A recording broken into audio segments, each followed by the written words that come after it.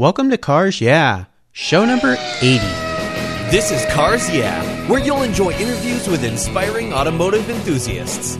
Mark Green is here to provide you with a fuel injection of automotive inspiration. So get in, sit down, buckle up, and get ready for a wild ride here on Cars Yeah.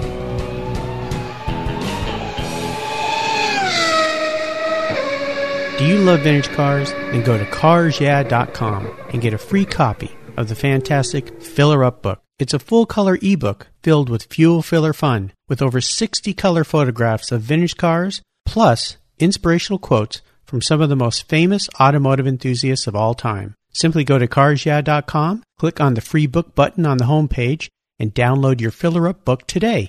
It's free at carsyeah.com. Hello, automotive enthusiasts. Today I'm really excited to introduce a very special guest, Dwight Knowlton. Dwight, are you buckled up and ready for a fun ride? I am absolutely buckled up and ready for a fun ride. All right. It's great to have you here. Dwight Knowlton is founder of 73 Ideas. It's a boutique agency of sorts, drawing on more than a decade of his experience working with small to mid-sized businesses and numerous Fortune 500 brands. Dwight's been a part of growing some startups into international competitors and was recently part of a tech startup that enjoyed a successful exit, selling to a leading investment bank. Now he's seeking to live his passion. Dwight's a car guy and has a dual overhead cam where his heart should be.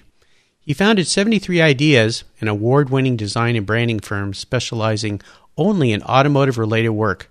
I found Dwight because of a wonderful book he wrote, designed, and illustrated, The Little Red Racing Car. It's an award-winning father and son picture book story about a 1955 Maserati 300S. It's steeped in automotive heritage and features Sir Sterling Moss. His second book will be out later this year and is the collaboration with Sir Sterling, telling the story of a record-crushing win of the 1955 Mille Miglia. Dwight's tagline, and I love this, Carpe Diem. So Dwight, I've told our listeners a little about you. Would you take some time and share some more about your history, your career, your interest, and of course, your passion for automobiles? Well, Mark, thanks for having me, first of all, and thanks for what you're doing. I love people that are sharing the car hobby, and you're connecting with some amazing people putting this work together, and I love it. I think it's going to be an incredible resource. It's growing so fast. Thank you. I fell in love with cars very young. I started drawing cars, I think, about the time I could hold a pencil. I remember specifically that I had some young friends that would get very frustrated with me because, I might have them over on a Sunday afternoon or something, and pretty much all I wanted to do, what people would consider a play date, I considered time to have someone over and draw cars. And I remember a lot of people saying, "Can we do something else?" So, yeah, I just loved cars as a kid. And when I was 15, I discovered my grandfather's old work truck, which he had parked and pulled a couple blankets over out in his barn. It was a 1965 Chevy truck. It was a barn find, and to me, that was just preposterously exciting. I remember I was out walking around his property, and I saw a headlight sticking out from under a blanket, and I started pulling it back. And the interesting thing about the 65 Chevy truck is just that it looked older, really, than it was. The 65 Fords did not look as vintage as the 65 Chevy did. So to me, I was looking at something, and it just looked old and wonderful. And it had a cracked windshield, and it had, it was in Michigan, so it was kind of rusted from the hips down, and the rocker panels were gone. But I loved it, and I made my grandpa a cash offer, a very, very, very small cash offer, and from my hay baling money, and it hadn't been registered for years, and so he gladly said, if this is going to go somewhere and it's going to do something, I'd love to see that happen. And so I bought that truck before I was even old enough to drive, and he arranged the transport of it down the few hours away that I lived, and I started working on that truck to have it ready for when I had my license. And that was my first project, and so my first project was a barn find. Nice. I had some more projects. That one ended poorly, and I might come back to that later, but in the middle of that project, now I would have the wherewithal probably or the connections to do something about this, but at the time, the last straw for me was in the middle of the project, a tree fell across a property line, caving in the cab of the truck. Oh, no. And banging in the hood and did a bunch of damage that it was in bad enough shape to begin with. It didn't need any help, and so I gave up. I went into multiple projects then through my late teens and 20s, and then skipping ahead to now as far as my automotive passion goes. I visit Gooding and RM and Barrett-Jackson every year. I stand for probably longer than necessary beside almost every car and read every bit of history and photograph the details. And I'm fascinated by the stories and by the patina. And so I love getting up close to stuff that was actually driven by Sir Sterling or Fangio or whoever it is, or this last year Gooding had a trailer there that was a prototype trailer built by the maker of the Spirit of St. Louis airplane.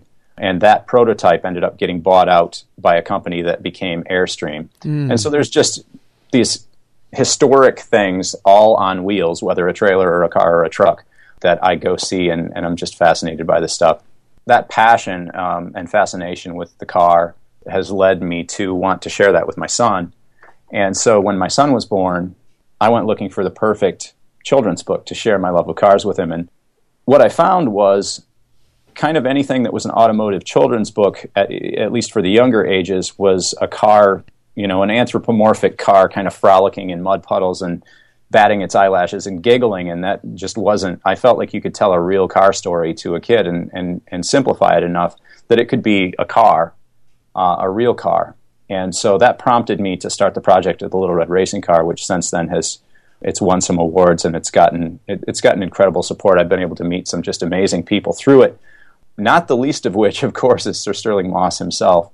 Partway through that project, I sent a letter to Sir Sterling, and I told him, I'm writing the story. I've selected the Maserati 300S. I'm going to make it a real car story, and I'd like to pay homage to you by mentioning your name in the story. I know that might not be possible, but that's what I'd like to do. A few months later, I got a letter back from him on his wonderful British racing driver, Knight of the British Order letterhead. I came back from the mailbox giggling like a schoolgirl, and my wife was wondering what was happening. And so I had this letter from Sir Sterling saying, I give you permission to use my name in your story.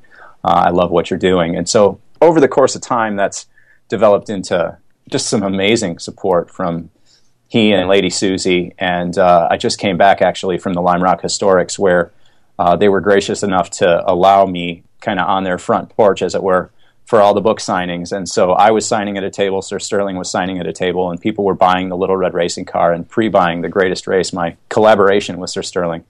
Wow. And we were both there signing. And so to be there at the start-finish line on the day of the concours, and the only two people signing books are Sir Sterling Moss and myself, is not lost on me. That was Did you just sit there and pinch yourself?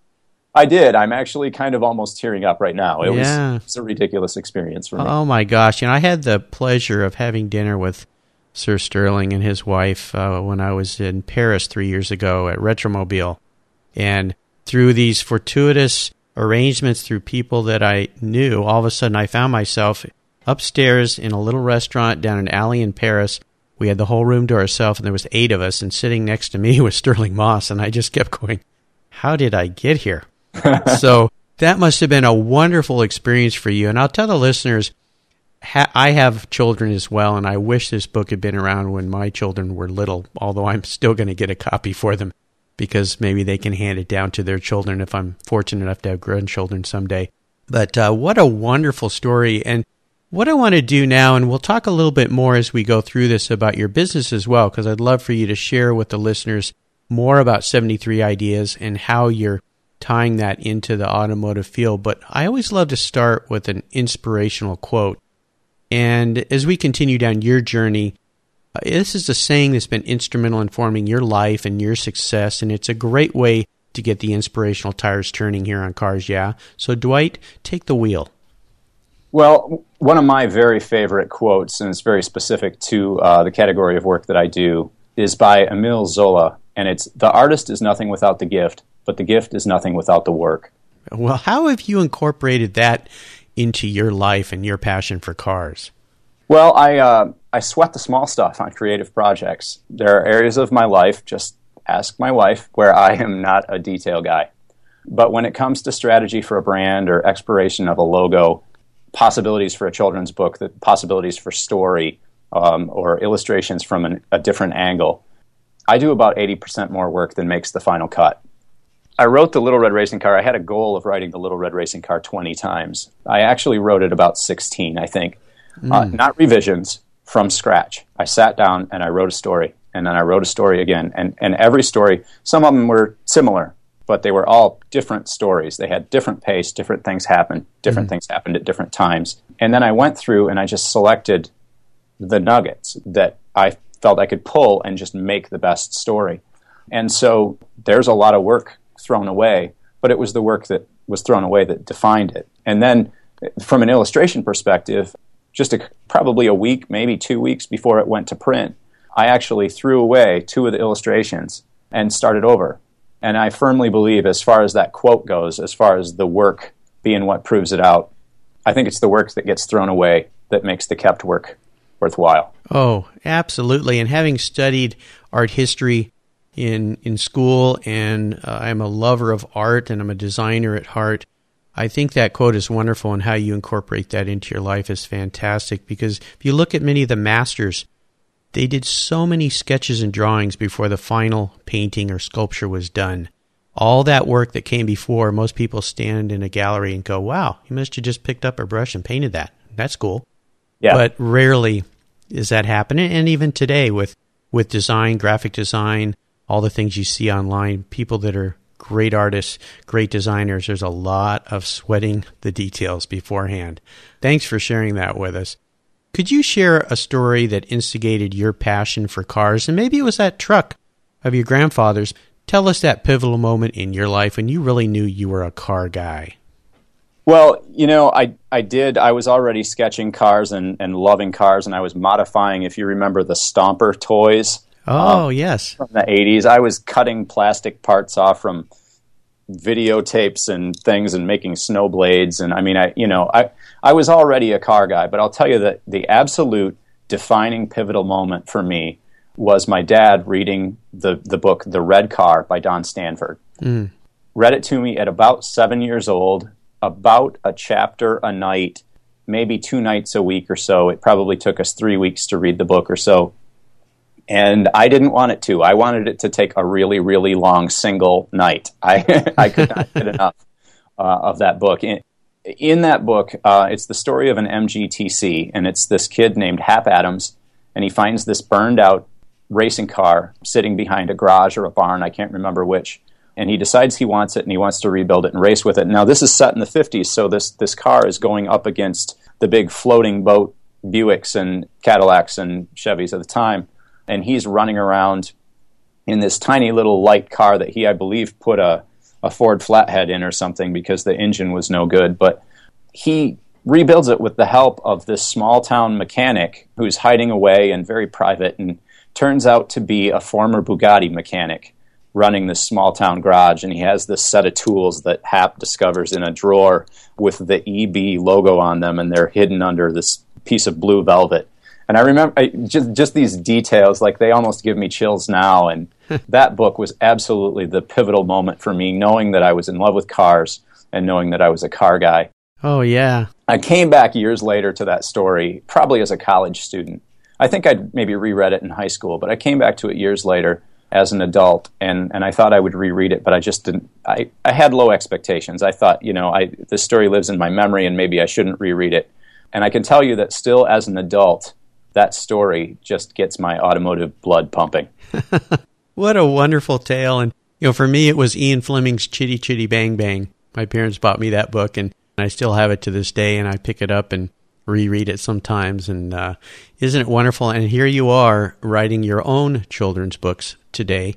Little did you know at the time where you'd end up now. That's wonderful. Yeah. So, Dwight, what I want to do now is take a look at some of the roads you've driven down and really crawl under the hood and maybe get our hands a little dirty here. Would you share with our listeners a huge challenge or even a great failure that you faced in your career, and maybe it pushed you to a breaking point, but more importantly, share with us how you overcame that and what you learned from it?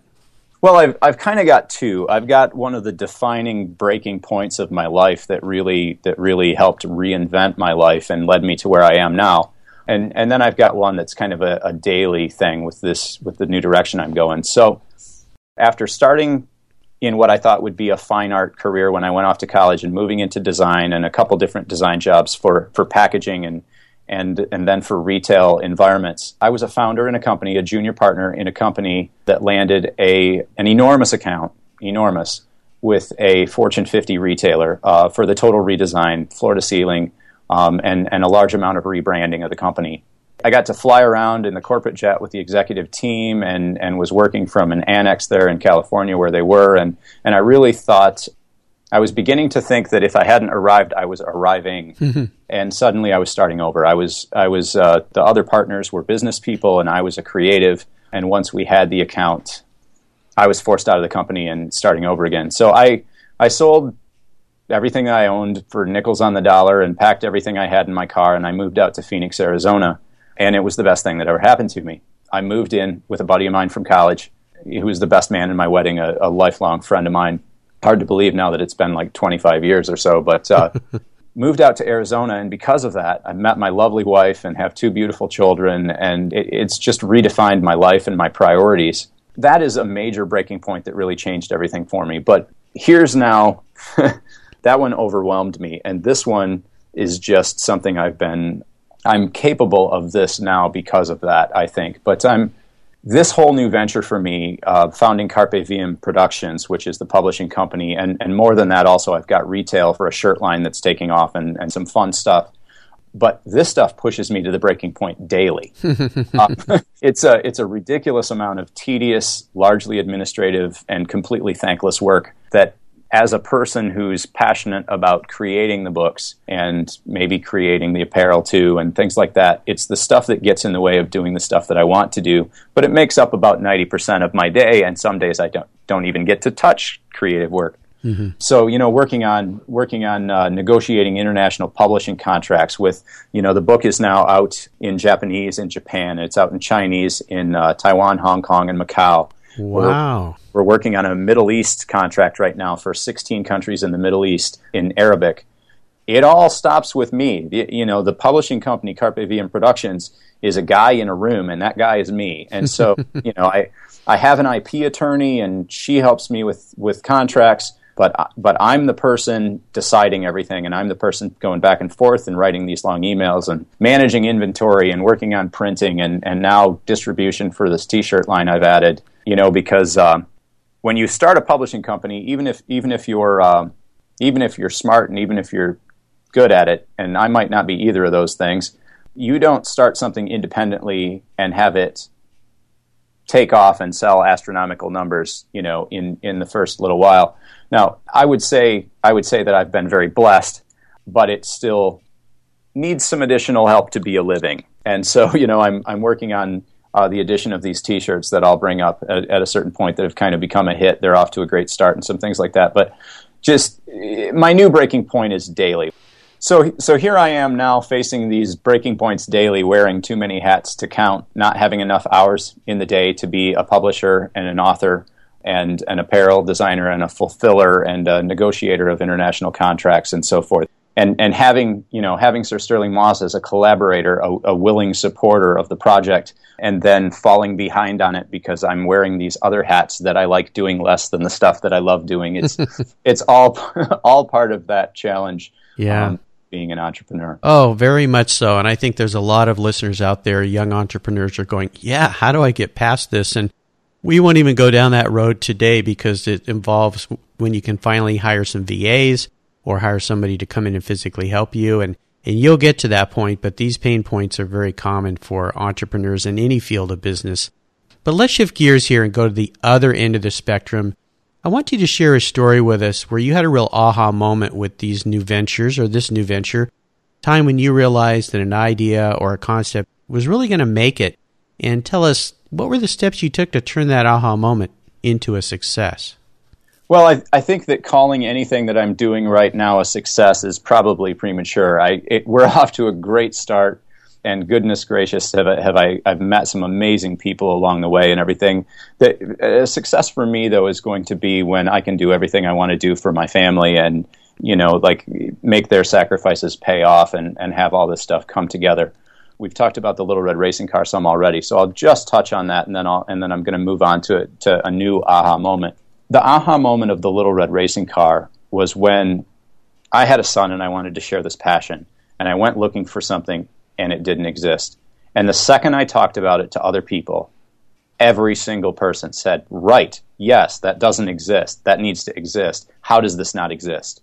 And so a father-son story, a father-son car story, a car story about a real car, not an anthropomorphic, living, breathing, laughing, giggling car, a story about a car with history and heritage driven by a real driver, and on top of that, a barn find, which is like every man's favorite story, right? Right. And so that was an aha moment of, yeah, I think I should do this. I want to do this.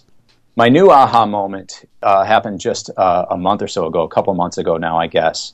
And that is, I saw a garage sign that said, "Still plays with cars." Mm-hmm. And I don't think I'd ever seen that phrase before. I know that it's been around a while now, but it had never really resonated with me, and it struck me. And I think it was partially probably as a designer, the kind of vintage treatment of the type on this kind of faux weathered garage sign.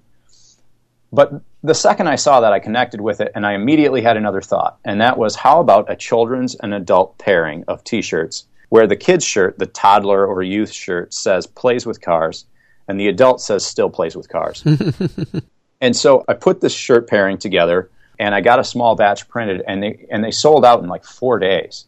I mean, I told people what I was going to do, and they just bought them. The shirts didn't even exist yet. So I've ended up down this path in the last couple months, where I think I've sold out of the shirt now 6 times. Wow. My orders keep getting bigger and bigger. I've had print run issues. We've had to change shirts, and we had some quality issues with one of the shirt manufacturers, and they were discoloring on the way through the ovens. And there've been all these hurdles, just like our last segment that we talked about of being an entrepreneur. Right. But all of the initial response has been just amazing, and there have been some incredible people that have said, "I want that shirt. I will wear it to events." And the places I've seen it in people's Instagram feeds and what people have worn them to, and the people that they've sent me notes and said, "So-and-so complimented me on the shirt," and I was like, "Oh my goodness, he's the designer of the TT. Freeman Thomas is one of my favorite designers ever, and he liked the shirt I did."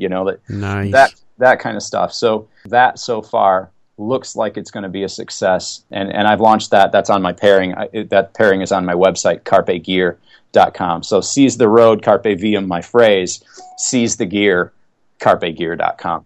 So fun. And, a couple things come to mind real quickly. Nicholas Hunziker, who's an artist who has been on Cars Yeah, went through a similar deal. He's a painter. He wanted to sell paintings. And somebody said, "Gosh, you should put some of your ideas on T-shirts." And he really resisted it at first because he thought he was somewhat selling out his artistic creations. And that business has just gone crazy for him. So I think you're on a great path here. That aha moment is fantastic. Let's have a little fun here. What was your first really special car? And could you share a memory you had with that vehicle? Yeah, I was 20. I had a couple cars before that I was just happy to have cars. If they had wheels and they got me places and I could pop rivet some pieces of metal where the rust was and Bondo over it, I was happy. When I was 20, I got a 10-year-old Mazda RX-7. And I had loved the RX-7. I'd been watching them in magazines for a long time. And for me, a 10-year-old car was the newest car I'd had yet. Mm-hmm. And I loved that car. It was the first car that I ever had that I really wanted to be seen in. It was a bronzish brown, which wasn't my favorite then, but I think I'd probably like the color now quite a bit. As far as stories go, I don't know. One of them pops to mind where we were getting it up to speed down a highway. I had it while I was in college. And a couple of my buddies stood up through the moonroof, and one of them had glasses on. He turned his head to the side, and his glasses caught a gust and skidded down the road for a ways. And it just so happened they landed like flat on the lenses, and so they skidded on the lenses for 100 yards, and they were not glasses anymore. But that's a funny story too, actually, to jump away for just a second, because that's one of the stories in The Greatest Race, the story of Sir Sterling's win of the Mille Miglia. That's one of the pages, is Dennis Jenkinson being tossed around in the passenger seat of the 300 SL, loses his breakfast over the side of the car. And when he turns, the wind catches his glasses, tears them off. Thankfully, he, as a navigator, had a spare pair in his pocket. But there's a direct tie-in of my college story. There you go. But who knows where a story's going to come from? Yeah. One more funny little thing about that car is I read that it was capable of 130 miles per hour. But after multiple attempts, I realized I was never going to get it over 127. Well, good for you. How about seller's remorse? Is there a vehicle that you've had in your past that you really wish you could have back? There absolutely is, and there are two of them. One is for absolutely sentimental reasons. It's that 1965 Chevy truck that I got from my grandpa. Mm-hmm. I've kind of always known that I'll have one again. I'd love to get one with a nice patina on it and hand letter Carpe Diem type on the side, and then maybe give that a real good wet sand to break through that, get it down there where it looks like it was lettered in the 50s maybe, in the 60s, and let that be my work truck. But the other would be I had a 1966 fiberglass bodied Manx style dune buggy on a shortened VW pan, and I never finished the project. I bought it as a non-running car, started working on cosmetics first, and being a poor college student and various other things that I was pursuing and so forth, I never finished the project. That's something that I definitely wish I never would have sold. The Myers Manx, right? Yeah, I think mine was a knockoff, but it was very much that style, and it was definitely you knew that it was one of the original ones because it was like a bright gold giant metal flake gel coat in the fiberglass. Oh yeah, I remember those. Having grown up in Southern California, a lot of people had those. They were cool. Now, you may have already answered this next question with your new book, but is there a current project you're working on now that really has you fired up and excited? That one definitely does. As far as the book goes, Sir Sterling's 85th birthday was 2 days ago, and I was able to send off my final pre-editor, but final draft of the story for The Greatest Race. And that has been a really, really hard thing for me to do. The gravity of this story has not been lost on me. It's a story that enough people know, and it's historically valuable enough, has icons attached to it with Mercedes-Benz and Sir Sterling Moss. People aren't going to let me get away with a bad story. Mm-hmm. And so it's been very heavy on me that it has to be good. And so I've really sweated over it. I think I'd be stretching it to say it's given me an ulcer, but it's definitely given me some discomfort. You've been sweating those little details. Oh, I have. One of the wonderful little moments from Lime Rock was I've done this map. It's probably a 2 foot by 3 foot poster that I've hand drawn, and all of my collected notes from every book on the Mille Miglia, the motorsport articles, Dennis Jenkinson's account, Sir Sterling's 722 book, his 1955 diary scrapbook, all of that stuff. My stuff from the archives, Mercedes-Benz is on board, so they've lent me documents from the archives, photographs from the archives. I've collected all those notes and handwritten at every control point and every place where something happened. I've written everything onto this map that I have on my wall. And I rolled that up and I took it with me to Lime Rock, and Sir Sterling and I got to sit down, and he was reading my notes, and we crossed out a couple things, and he corrected a couple little details, and then wrote "fantastic and fun" and signed it for me. But certainly, yes, as one of the projects that excites me is that. Jumping to an actual automotive project, I'm so excited and passionate about anything handcrafted and coach built. And I don't currently have the space, time, or resources for that kind of stuff, but it doesn't stop me from planning. And so I have just a ton of drawings and collected reference, the first project of which I call the Ghia SS.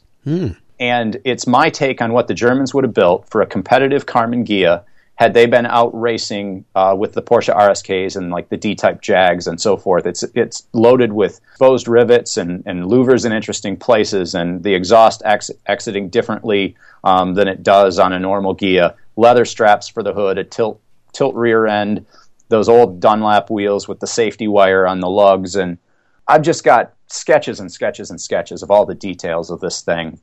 And I've got enough probably to build 6 different unique cars. Everything from kind of the absolute stripped down, no interior kind of sports racer version to more of a grand tourer with, ostrich leather inserts in the door panel. But that is a car that I am passionate about actually building when I have the time and the space and the resources. And I have some more sketches from that passion too, which I have a first-gen Audi TT Quattro Roadster with the baseball leather interior. And when I saw, one of the reasons I have it is when I saw the very first sketches by Freeman Thomas of that car, I said basically to myself, as a designer, that is the first car ever that I've seen that could be something that I would have designed myself. Now, I'm not putting myself on a plane with Freeman Thomas's design. I'm just saying that when I look at this car, there's not something that I feel like I need to change. And almost every time I look at a car that I love, there are things that I love about the BMW Z4s, things that I love about the Porsche Boxsters, but there's always something where I just wish they would have done this with this interior section, or things like that. Mm-hmm. And the TT was not like that. The TT was timeless for me, and I firmly believe that the TT is going to be to 90s automotive design what the XKE is to 60s. Mm. I believe it's going to be an icon of 90s automotive design. And I know that not everybody agrees with me. Trust me when I say that out loud. I hear from people that don't agree with me.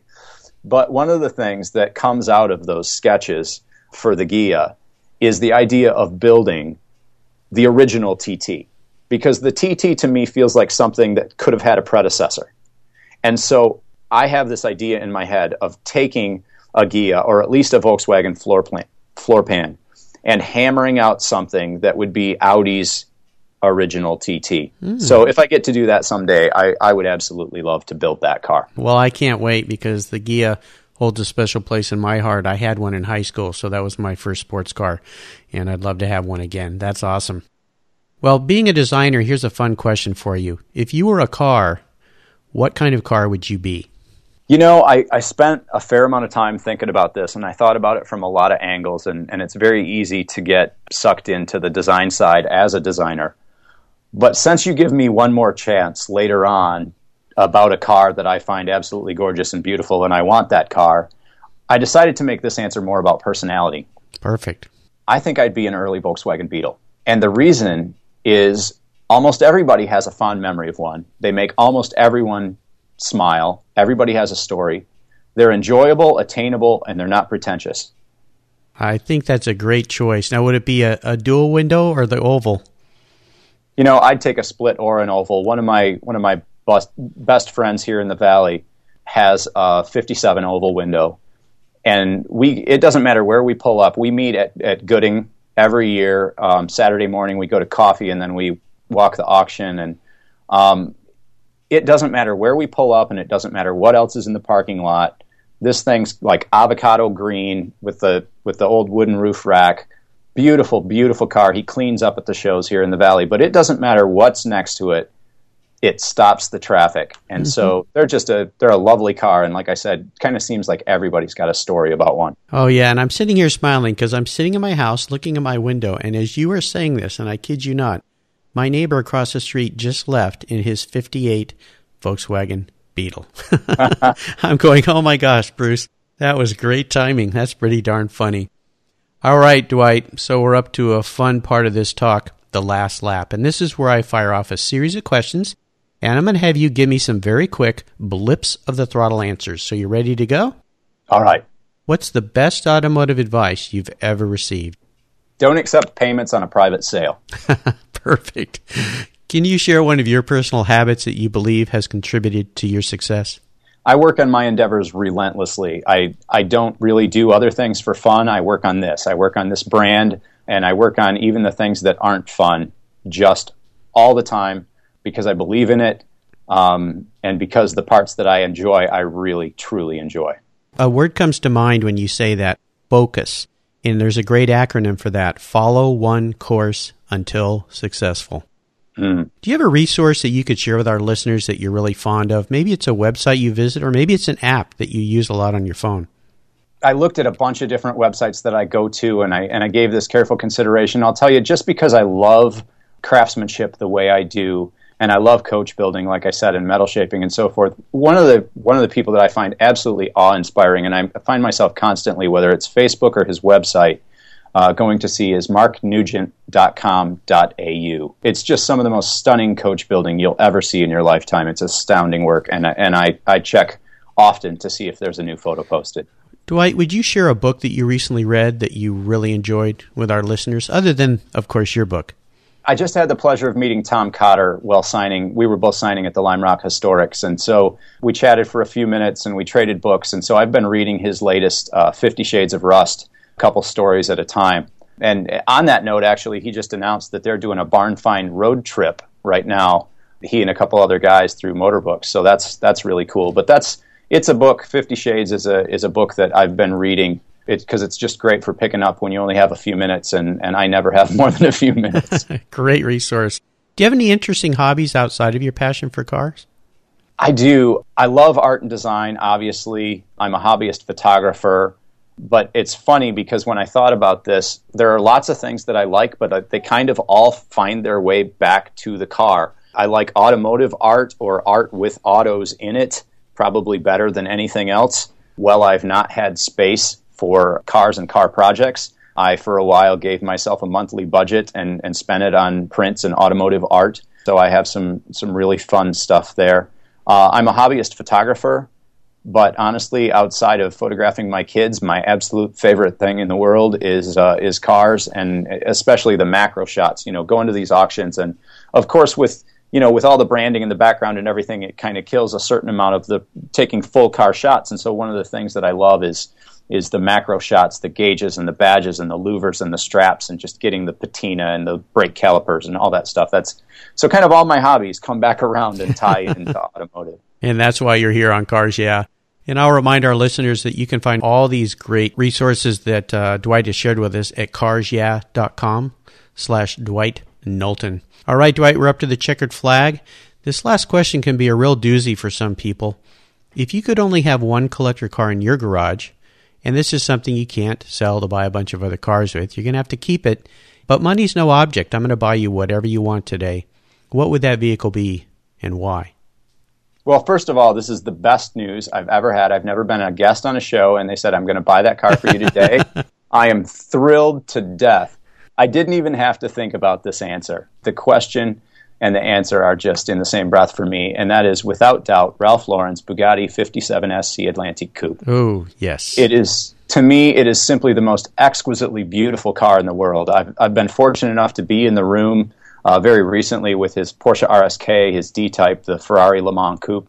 But even without the possibility of getting to own this car and keep it for the rest of my life and never sell it to buy anything else, I would just like to get to sit for a day alone in a room with the Atlantique. I just think it's breathtaking, and I don't see myself getting tired of just sitting and looking at it. Oh yeah, that is a absolutely splendid vehicle. I had the pleasure of seeing that in person once, and you picked a great choice, my friend. Great choice. Well, Dwight, you've taken us on a wonderful ride and a great journey today, and I've really enjoyed your stories, and I want to thank you for being here. Could you give our listeners one parting piece of guidance before you drive off into the sunset in that Bugatti? Well, I'll start with my tagline, and that is just Carpe Diem. That's my parting thought. Seize the road. Enjoy the path you're on. As far as advice, start now. If you have a dream, today's the best day to start. I've worked on some cool projects for some big brands in my design career, and really it all looks like such a waste now. I probably didn't have the maturity or the tools, and I certainly didn't have my son to inspire this book, but I regret not beginning this journey years ago. Wonderful, wonderful advice. I really appreciate that. Would you let our listeners know what's the best way they can learn more about you and find you? And then we'll say goodbye. Well, to buy the Little Red Racing Car or the Plays with Cars t-shirts or other great stuff that I've got, you can visit carpegear.com. To learn more about the book, read reviews, see the press that it's gotten, learn about future projects and collaborations, thelittleredracingcar.com. And then you can also connect at facebook.com, The Little Red Racing Car. On Instagram, I'm at The Little Red Racing Car, and on Twitter, I'm at Red Racing Car. Fantastic. And I'll remind everybody again that all these references will be up on Dwight's show notes page at carsyeah.com.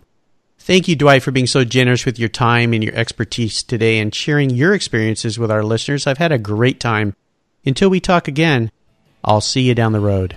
Thanks, Mark. You're welcome. Thank you so much for joining us on today's ride here at Cars Yeah. Drive on over to carsyeah.com to find show notes and inspiring automotive fun. Download your free copy of Filler Up, a fun book filled with gorgeous photographs of fuel filler fun, including quotes from more inspiring automotive enthusiasts. Download your copy today, and we'll see you next time on Cars Yeah!